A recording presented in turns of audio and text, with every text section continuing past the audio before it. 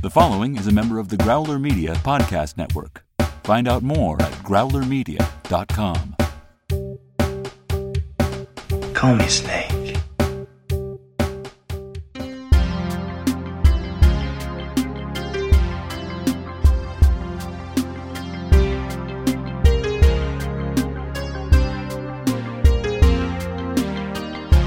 Welcome back to Escape from New York Minute, where we celebrate and analyze the dystopian classic 1 minute at a time. I'm Eric Deutsch. And I'm Molly Balin. And joining us today, a very special guest here. We have someone who runs a website called The Man with the Hypnotic Eye. He is a Donald Pleasence superfan. The website is at pleasance.com, and we chose this specific minute for him to come on because we have some great Donald Pleasence stuff. Please welcome to Manhattan Prison, Christopher Weidman.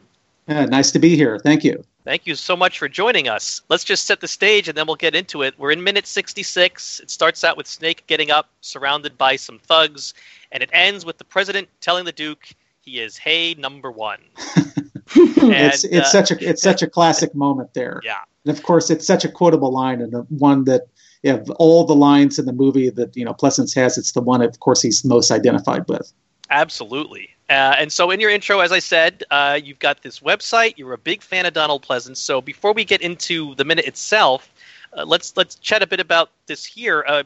How do you become a big fan of Donald Pleasence? Tell us about the history. Everyone's got those actors that they all love and that they get into. Why Donald Pleasence? Well, I was introduced to his work, I think, like a lot of people first are, back in, this was probably 1993, 1994, watching the films of John Carpenter, of course, his appearances in Halloween as Dr. Loomis, in Prince of Darkness as the priest, and as well as in Escape from New York, as the President of the United States. And I think it was just, number one, at the time, I was not familiar with the name. And I just really enjoyed his kind of quiet intensity, particularly in Halloween, where, of course, he kind of really sets the tone for that movie, where he has this kind of ominous presence that comes in that kind of, introduces, who this killer is to the audience and the kind of the threat that he poses. And that quiet intensity that he has that kind of builds throughout the film, eventually kind of over the course of the series just kind of morphs into madness. And he always seems to be an actor who can be very quiet, but then explode into anger or violence at really, the flip of a hat. So in that way, he was just somebody who really appealed to me. And of course, after that, I just was interested in seeing as many films as I could. And of course, he was still alive at the time. But then he died in February of 95. I created the website devoted to him because there was really, at the time, outside of Internet Movie Database, and I don't even know if Wikipedia was around at that point, that there was really nothing on Pleasence online. So I just thought, well, I needed to create a tribute to him, and it kind of really just morphed out of that. And considering this was the mid to late 90s, was that like a GeoCities website or something? Oh, it was exactly a GeoCities website. And of course, it started out real crude, and I just put on, at the beginning, very basic filmography information, screen captures. And then through there, I was able to get in contact with a lot of other people who were admirers of his work, and friends that would scan different stills, supply me with reviews of some of his films, and allowed me to really be able to see all of his films. Because what's really amazing about his body of work is he has, over 200 films. So at that time, with so few of them on VHS or later DVD, really the only way that you could actually acquire these things were through fans that had taped them off television. So in that way, I just kind of created a depository of information. And through there, ended up meeting people who either knew Donald Pleasence, I was contacted by some of his family members, some of the people that he worked with. And I was able to get a few people to actually, some notable people to contribute some memories of him. Everybody from Charlton Heston, who was still alive at the time, to Adrienne Barbeau, who supplied a brief anecdote about her time working with Donald Pleasence on Escape from New York. Oh, that's great. So, yeah, I worked on that from pretty much full time from 97 until 2001. And then at that time, I started working on a book project, on him that unfortunately had to be kind of put on hold. I hope to get back to it, but was able to interview probably about 40 or 50 people that he had worked with, including John Carpenter. So in that way, it was really just kind of a wonderful time, and one that really kind of made me passionate about film history. And now, since that's what I teach for a living, really kind of informed everything that I do today. Yeah, he's one of those guys who, he was never a huge star. He was not a leading man. He didn't have the leading man looks, but an incredibly successful long career who everyone has seen at least one movie that he's in. Yeah, I think he just had one of those kind of peculiar faces, as well as those eyes that were really intense. And I think because he was such a peculiar-looking actor, that I think he just it lended himself to being able to go into many different roles. And I remember seeing an interview with him one time where somebody asked him, why do you play all of these sinister and strange roles? And he said, well, that he doesn't have naturally good looks. He says, I don't get the scripts of somebody like Dustin Hoffman. So he says, instead, I have to take what I receive. And I think even in some of the lesser films that he did, some that still have cult followings. I mean, he still gives nothing but a professional performance, and ones that are actually quite amusing and sometimes are the best, part of the movie. And that's interesting because, I mean, this is the movie that's my favorite role of his. But my second favorite role of his is a movie in actually which he plays a good guy, his role in The Great Escape. Mm-hmm. No, I mean, The Great Escape, of course, is probably the biggest movie that he ever appeared in. Of course, has a major cast for everybody from Steve McQueen and James Garner, and it was a major Hollywood movie. And of course, Donald Pleasence plays a very sympathetic role as a shot down member of the British Royal Air Force who finds himself in a prisoner of war camp. And of course, ends up being somebody who is very sympathetic. He forges documents for the prison camp and ends up forming a kind of a very tender friendship with the James Garner character. And it's a wonderful film. And of course, he's so great in it. And I think it is kind of a nice double feature in some ways with Escape from New York, because you have a character in both that he plays. Each one is taken prisoner, and this is something that I think resonated with him because of the fact that during World War II he was somebody who was shot down and was in a prisoner of war camp for a period of time. Yeah, and we way back in the beginning of the movie when he first showed up, we discussed how he actually based the way his character behaves in this movie after he's captured on his own personal experience doing that. Mm-hmm. Yeah, and I think you can see it in the minute that we're going to talk about in a few moments, just because of the fact that it's really kind of an intense scene. And I think some of that personal experience that, of course, he dealt with, I'm sure, had to inform the characterization to some degree. And it's just such a great moment in the movie. So I was curious, because you've collected anecdotes and obviously have done a lot of very deep research on him. I was wondering if you could share with us a few of your favorite trivia pieces or anecdotes that you discovered or were told. Well, from pretty much everybody that I talked to, he was a hard person to actually get to know. I think he was a bit of a loner.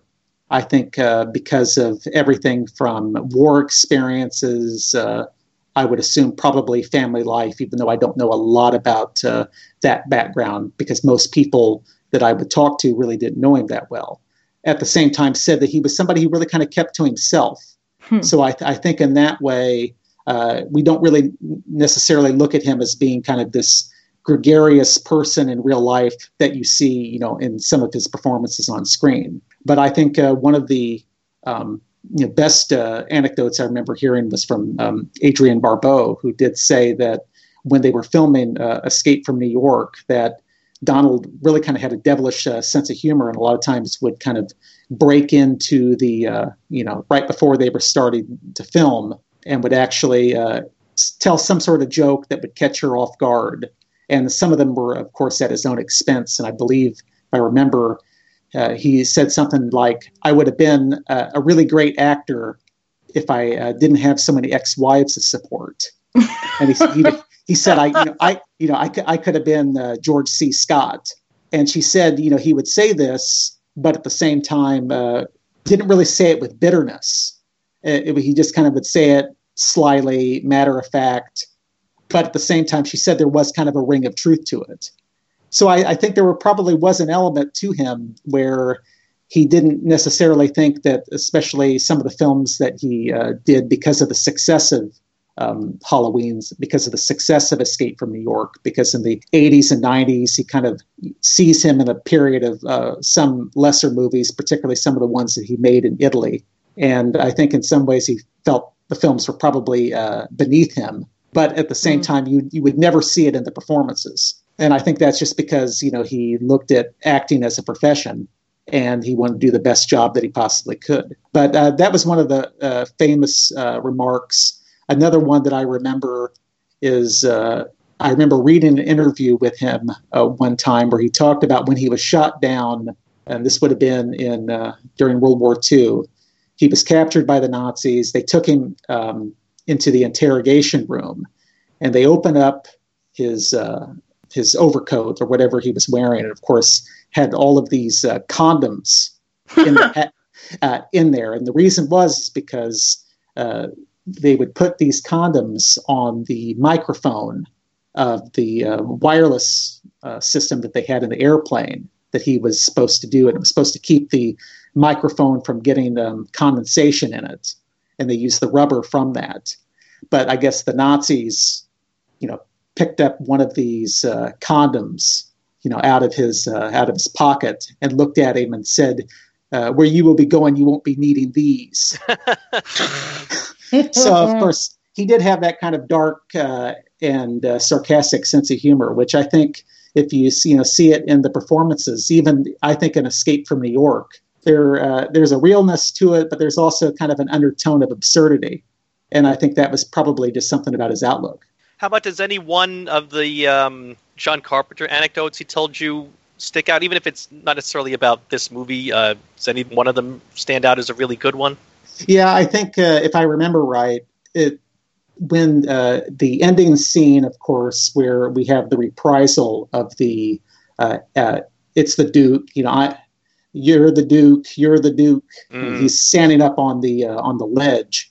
And at the time, Carpenter didn't know whether he wanted to have that scene have Pleasance shoot the Duke, or whether he was going to have Lee Van Cleef shoot the Duke. And I think they either filmed it both ways and made a decision, but at one point, Donald Pleasence said, just stand back. And he picked up this machine gun. And he said it was really obvious when he did it that you could tell that, Pleasence from the war knew exactly how to use it. So in that way, when he's, shooting that machine gun at the end, it was something that, again, using that real life experience, but brought a bit of an intensity to it that I think maybe somebody who hadn't lived through those type of ordeals wouldn't be able to do. Yeah, that is a great scene. Mm-hmm. And I can tell you right now, just somebody with like Carpenter, having interviewed him, he's a very nice and cordial man, but he's also somebody who's a little bit difficult to interview because he kind of sticks to the script. Like a lot of the interviews that you see of him, he tells the same anecdotes. And I think because he's a bit of a cautious person, doesn't usually verge from the script very much. So he's kind of difficult to talk to in that way. But, of course, very helpful, and enjoyed talking to him. It was a great thrill at the time. Well, Molly, got any other Donald Pleasence-centric questions, or should we jump into the minute? Well, I just have one more. I'm curious, because we've obviously mentioned some of the more famous roles that he's done, but I was curious, Christopher, if you had run into somebody who was unaware of Donald Pleasence, and you wanted to really imbue them with what stands out as like just seminal work for him, what movies would you suggest to that person? Well, obviously, if you've not seen the ones that he's most known for, films like Halloween, Escape from New York, Prince of Darkness, obviously you need to see those. And of course, he's performance as the James Bond villain Blofeld from You Only Live Twice is very iconic, and probably of all the James Bond villains is the one that most people know because it was so parodied, in everything from Austin Powers to the villain in Inspector Gadget, where you only see the hand and the cat and so forth. That it's really very Pleasance inspired. So of course, those are the films that people most readily think, and of course, really need to be seen. But at the same time, if there was a film that I would think that really kind of shows, what he can do, there's a small European film that he made in 1966 by Roman Polanski called Cul-de-sac, which is about a husband and a wife who find themselves taken hostage in their own home by a couple of gangsters on the lam. And of course, it's a black comedy. And Pleasance plays a very kind of henpecked husband who is a bit portrayed as a bit effeminate and a bit high-strung. And of course, he ends up being subjected to all types of humiliation all throughout the film. And it's such a frantic performance. But if there's a film that really needs to be seen to really kind of see what he's capable of doing, that's the movie. Because, of course, it really kind of shows a range and kind of a sense of emotion you really don't see in his other work. But at the same time, I don't want to downgrade any of his other stuff, because out of 200 films, I mean, I would say that there's at least 50 really great performances, and a lot of times in lesser movies that people just haven't had opportunity to see. Cool. Thank you. This is just a random comment that just popped in my head, but just based on how his character, Sam Loomis in Halloween, is named after a character in Psycho. It would have been great to see Donald Pleasance in an Alfred Hitchcock movie. Oh, I think, of course, I'm sure he would have loved to have worked with Hitchcock, but while he never did, I could see him, being very good, especially in some of Hitchcock's later films. There's a movie that he made in Britain in the 70s called Frenzy. Which, of course, great movie. Yeah, which has a great all-British cast. He would fit very well in Frenzy, maybe even as the killer. Yeah. But he's a wonderful actor. So, I mean, Hitchcock, it would have been great to see him work with him. But he did work with some of the really great ones. As I mentioned, Polanski, some of the great action directors like Don Siegel, who did Dirty Harry, directed him in an action movie called Telephone with Charles Bronson. So really, he's a great person if you ever do the Kevin Bacon degrees, because he really worked with everybody. So Pleasance is usually considered to be, one of the center marks to be able to connect, so many directors and filmmakers together. Sure. All right, let's jump into the minute here, filled with this Donald Pleasance knowledge.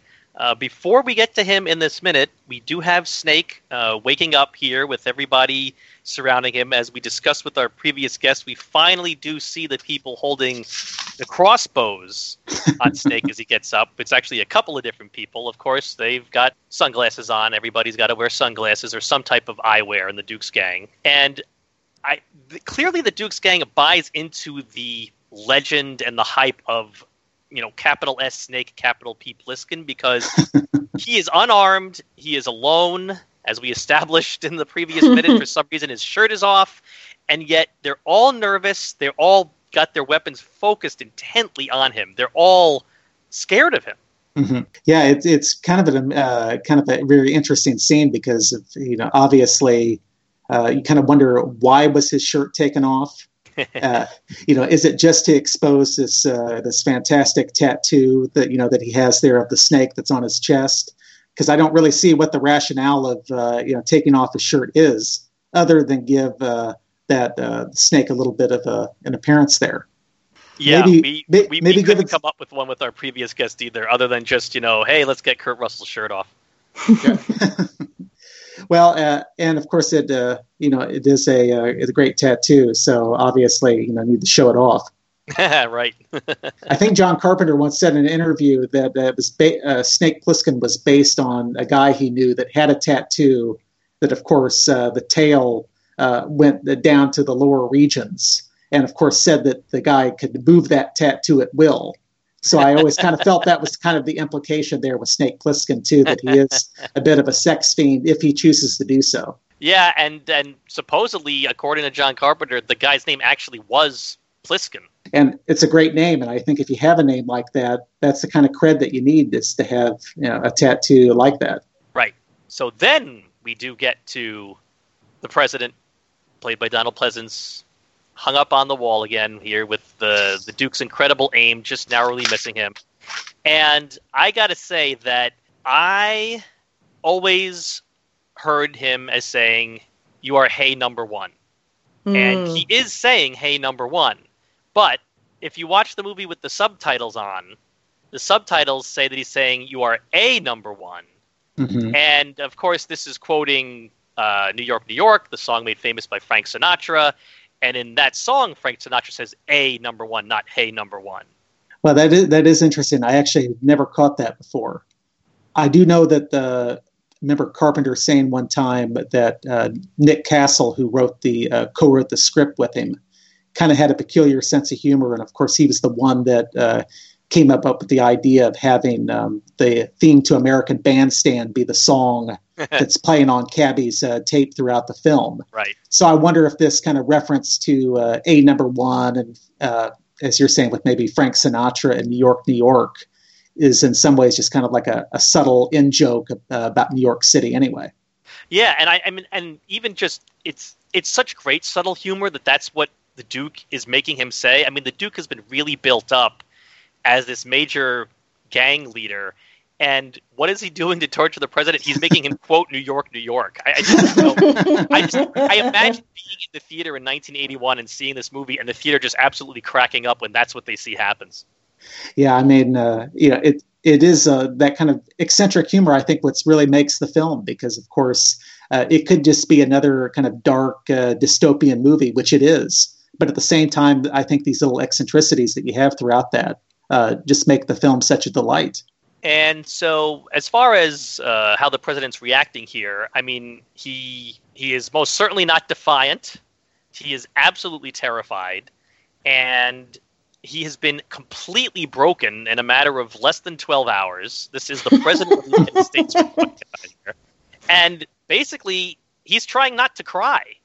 Mm-hmm. Yeah, I mean, obviously he's been through, a tremendous ordeal. Not only, has he, whatever kind of day he started off with, but he's, traveling on an international flight, finds his plane hijacked, and then, of course, crashing into a building, well, him getting out with a pod right at the nick of time.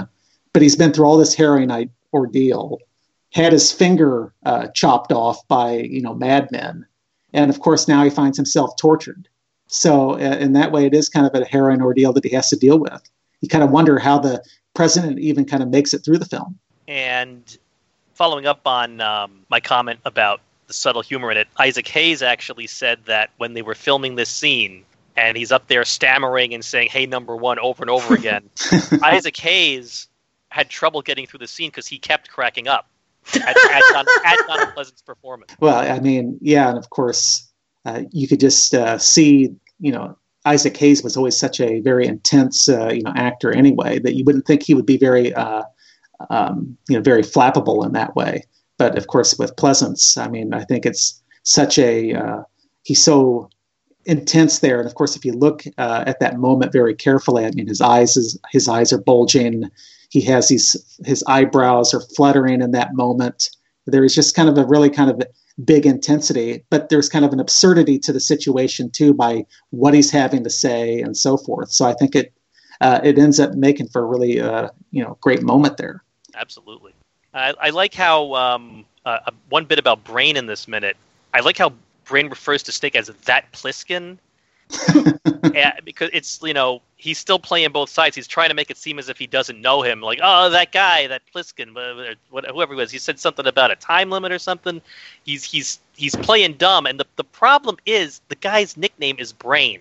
Mm-hmm. And he's kept around by the Duke because he's smart and he knows how to do stuff. And I just don't think the Duke is fully buying Brain's I don't know act at this moment? No, I think especially right at the very beginning when the Duke is first introduced and then reappears at the train yard where Pliskin first tries to get the president, and of course that's when Brain and Maggie arrive at the same time. And I think right from that moment, the Duke is very suspicious of just the timing of it. What is Brain and Maggie doing there? Because really they have no reason to be there. So I think in that moment when he reappears and he's torturing the president, I don't think the Duke believes Brain at all. But at the same time, he needs that map to get across the bridge, so he has to use him. Right. So I think Isaac Hayes, his character, very much knows what he's doing, but he uses people as long as he needs them, and of course, quickly discards him, afterwards. I think there's a bit of acting here with the Brain, also, where he's trying to convince his boss of something, and he can't really do a great job of it in this moment. I think there's a couple of different sentiments of him trying to really tread lightly here, knowing he's kind of in trouble, but at the same time, he does want to kind of convince him to be like, there is this other bigger picture going on here, and I do have a sense enough that there's this other context at play that we probably should pay attention to. Separate from just the self-preservation issue going on, there is this other larger issue, and he does believe in that, and he does need to convince the Duke of that, but he just isn't doing a great job of it because I think there's all this other context at play. And so when the Duke kind of responds like, that's bullshit, it's crap, like this, the time limit isn't meaningful here. Mm-hmm. And that also makes sense from a leadership perspective, because this is a guy who's running a huge part of the prison that he's in. He's incredibly street smart. He's not getting a very compelling argument in this moment, and he's having a really good time. So, he doesn't want to bust up the party. So I can very much see that, Brain is not doing a great job of making a compelling argument to take a slightly different tact here, even though they really should, because it, does kind of affect everybody. Well, you think about it just in the way that Brain is first introduced when, of course, Snake Plissken appears and, of course, recognizes him from the old days of knowing him as Harold Hellman. That right from the beginning, you find out that Brain really doesn't handle nervous situations very well, because, of course, he was supposed to help him out in this robbery. But then when Plissken was late, he got nervous and fled. And, of course, when Plissken starts putting pressure on him to work with him, and threatens to blow his brains out. Is that really going to happen, or is it just because Brain really can't handle that type of stress? So it makes you wonder if that's just one of his flaws. And of course, when he tries to convince the Duke of this information, he just doesn't really do a good job, because of course all these thoughts that are kind of running through his mind about what the Duke could possibly do to him. Mm-hmm. So I think his own stress and his own nervous energy, I think, is kind of the Brain's undoing. In some ways, he thinks too much, just like when he gets blown up, in the ending scene going over the bridge. He's so confident that it has to be this way, and of course, that's his undoing there. Right, Molly. I gotta call out here. We've got in my new thing I'm keeping track of. We've got one more eye twitch from the Duke in this minute. So add another one to the count. So what is the ongoing count of the eye twitches? Let me see. With the eye twitch in this minute, we're up to 5 eye twitches total so far. Oh, and so I guess that's in only about less than 10 minutes of screen time. Oh yeah, and you already have that many. Yeah, I mean, not even. He's probably been on screen for maybe 3-4 minutes so far total. Yeah, it is kind of amazing how Isaac Hayes and Donald Pleasence are so well known for this movie. But if you really think about how much screen time they actually have, I know particularly of Pleasence, he really doesn't have much screen time in the movie. But at the same time, since the president is kind of the focal point, you end up kind of finding the character to be much more memorable than probably you would otherwise. Right. We had a long stretch where the president wasn't on screen at all, and the Duke isn't even introduced until minute 50 something. Mm-hmm. Yeah, and I know Pleasence, I think, was at the time he made it, was really kind of surprised that Carpenter wanted him for the role anyway, because he thought he was completely not suitable for it, being a British actor. Right. But of course, it works in this kind of odd universe. Why shouldn't the president be British? In some ways, it makes no sense, but perfect sense at the same time. Yeah, it's another one of those things that is not explained within the movie, and you don't really care that's not explained within the movie. And John Carpenter had some stuff in the background as he was developing the script, but I only know that because I've been researching for this show. Yeah, and it's interesting, especially today when you have so many films that want to fill in all the backstories for all their characters. And of course, you have these long trilogies where every inch of that. But in Escape from New York, you really just kind of have to fill in all those gaps yourself. I mean, Carpenter was not really somebody that was going to give you that information. In some ways, I think because he doesn't really find it to be that important. What's important is in the moment. And you kind of get to know all these characters, through all the kind of the action and the stress that they're under in the main plot of the narrative. Yeah, if this movie were to be made today, we would end up with a prequel, the president, how he became to be, the rise to power of the Escape from New York president or something. Yeah, and I think that's why with movies like Escape from New York, you can have a situation like this where we have a minute-by-minute analysis because you actually have stuff to discuss or ponder why does this happen in a particular scene. When you have all those things connected for you, it's not. I don't think it's nearly as stimulating that way. Yeah, and just to we would have covered this way, way back at the beginning of the show, so no one probably even remembers me mentioning this, but the couple of things that John Carpenter has talked about when coming up with the president, sort of based on being a right-wing ideologue of the 1980s, and if Ronald Reagan and Margaret Thatcher were to have had a kid. Well, it is interesting because, of course, this movie, I think I remember seeing an interview where he talks about how he wrote it during the time of Watergate and, of course, all of the tension that was going on in the Nixon administration. And everybody was very, very against the president in so many different ways. And, of course, this movie really doesn't really look, I don't think, very fondly on the president, of course, particularly at the end. I mean, he is kind of an asshole, at the end. I mean, he's very cold.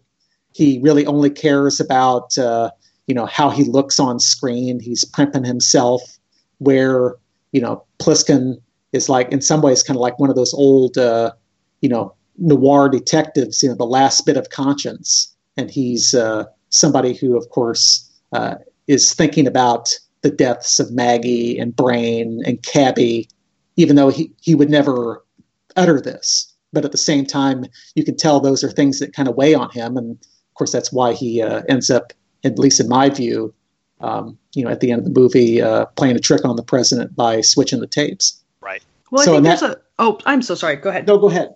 No. Finish your thought. No, it's done. I was just going to say there's something very archetypical about casting a British actor as the president. And, for one, we do have, some particular laws in terms of, being American citizen and being born on the soil and whatnot. But also, America being a former colony of England. I think it's kind of interesting to have a president who, has a British accent. So I think that there's this very subliminal sort of sense for an American audience to have a somewhat portly, British, cowardly gentleman at the helm and being somewhat, un-American. And, we have this very, idealized sense of what a president should be, quote unquote, or American leadership should look like, no matter what type of, political orientation you come from. So I think that there's a play on that. And especially, given this came out in the early 80s, I think that this is a lot of shorthand in getting him the casting that they did. Yeah. No, that's actually a really interesting idea that I had never really thought about before. But I mean, by having the president be British, you do kind of have a harkening back to America's roots in Britain. I also think if you kind of connect the film to another film of the same time period, Blade Runner, where, of course, in the opening shots of Blade Runner, and you see all of these transnational corporations and how American and Japanese culture have kind of melded together, especially in that time period where you had such the foreign car influence, so much more international money into the American economy. That also kind of makes you wonder, even in John Carpenter's universe, by having a non-native born citizen as being the president of the United States is also maybe kind of a subtle comment on America, getting intermingled with other foreign powers. I don't know. It's a bit of a stretch. I mean, Carpenter, in some respects, is not a very political filmmaker, at least overtly. I mean, probably the most political film he ever made was They Live, which is a great sci-fi film with Roddy Piper, the wrestler. Yep. And of course, in that one, you have a lot of discussion about class and these kind of the Reaganite people of the time period being aliens underneath these masks, these faces that they're wearing. So in that way, Carpenter's not very political, but at the same time, he is somebody who has a point of view, and I think it kind of subtly comes out in his movies, Escape from New York included. I mean, even something as superficial as casting an actor who's bald. I mean, since 1840, maybe, Dwight Eisenhower is the only bald president that America has had in the 170, 180 years since then. So even something as simple as that. Yeah, I think, and especially in a time period where you don't have as many, like today, of course, you have so many athletes and action stars that are bald, but still in the 80s, seeing a man with no hair kind of makes him less masculine in some way. And I think in that way, it kind of makes the president more effeminate. And the film seems to have a lot of fun time kind of torturing him and kind of at his expense. So in that way, I think it is kind of an interesting choice to have the president be bald, because it could have easily been some really boring Hollywood actor of the same time period. You think about somebody very stoic like Cliff Robertson, who is the president in Escape from L.A. Right. If you could have an actor of that generation playing that role, it becomes kind of just another captured politician. But I think with Pleasance, by being so eccentric looking, at the same time having this kind of intensity, I think it makes the president such more of a memorable character than he would be otherwise. Sure, compare him to the hair that our star has. Look at, Kurt Russell's hair is amazing in this movie. Yeah, exactly. Well, even Romero, I mean... Oh, Romero has the best hair. Romero, in some ways, because I rewatched the film over the weekend, the film, that's probably my favorite character in the entire film, just because it's such a delight. And of course, he looks like kind of the cross between the Bride of Frankenstein and some punk rocker. And of course, that moment that's slightly, I guess it's not in this scene, but in the scene later on where, of course, he retrieves the tape. And of course, he has that one little hand gesture that he does in front of the president. Yes. Which, of course, is, I think, just one of the most delightful moments in the movie. Well, I just wanted to call out a couple of fashion statements here. We had been discussing, there was a gentleman from Last Minute who had one of the eyeglass, he had like kind of the Mexican blanket, has the mace, has one of the eyeglass lenses popped out. And we were talking about how he had like a bath mat. Yes. Chest plate. Well, it kind of looks like the Duke has some type of arm gauntlet that's kind of made out of the same material to me. Oh, yeah. Which I hadn't noticed before. And I hadn't noticed that Romero has painted red nails, which makes me love him even more. And it makes you wonder: has Romero been wearing this blonde wig of his, before he's given it to the president? Because he's the one behind it. So maybe the red nails and the blonde wig and so forth. They seem to be Romero's, at least in that scene. I don't know. To me, when it's revealed that the president is wearing that blonde wig, it makes me laugh out loud every single time, because if you've been watching the movie in 1981, it'd be the last thing that you would expect, in that scene, and it ends up being kind of a really humorous moment. Sure. Oh yeah. But even at the beginning of the minute that we're looking at today, which is just with the way that these guys that have Pliskin on guard, all look like they're rejects from Road Warrior. But at the same time, they look like people who didn't quite make the casting cut for Road Warrior. And of course, you have the guy that has the purple. I like the purple glasses. Yeah, we called them out in the last minute. Yeah. And of course, the chest plate that he has there, on the necklace. And I wonder what's that with the bayonet that he has, because it's kind of this makeshift bayonet, but looks like it has like a long nail. And of course, it's ragtag team that has to just use everything that they can, come up with. But it's those kind of wardrobe choices, really give the film, I think, a kind of a unique flair. Well, speaking of resources, this is something about this scene that I always found to be very interesting in that, and I don't know if they've got, an oil well, maybe they have some sort of a bullet farm as well. But I find it very interesting that the Duke feels comfortable just messing around with the gun and shooting it off, because there's a limited amount of bullets, right? Yeah, exactly. Oh, yeah, I never thought of that. That's a good point. Yeah, you wonder where all these bullets are going to come from. It's like in those, old Westerns where, they have unlimited bullets in some big final confrontation. And you wonder, like, how did this happen? When they never reload. So yeah, you would think like the bullets would be worth more than the oil there, because at least you know how the oil is produced, but you have no idea how these bullets are created. Right. There's something so bourgeois in this world, this so much power, that you have this limited resource in this place, and it's okay to just mess around with torturing the president in this particular manner. Yeah, and also you would wonder like why these prisoners are also trashing out this place. It's going to be the place they're going to be inhabiting for how many years now?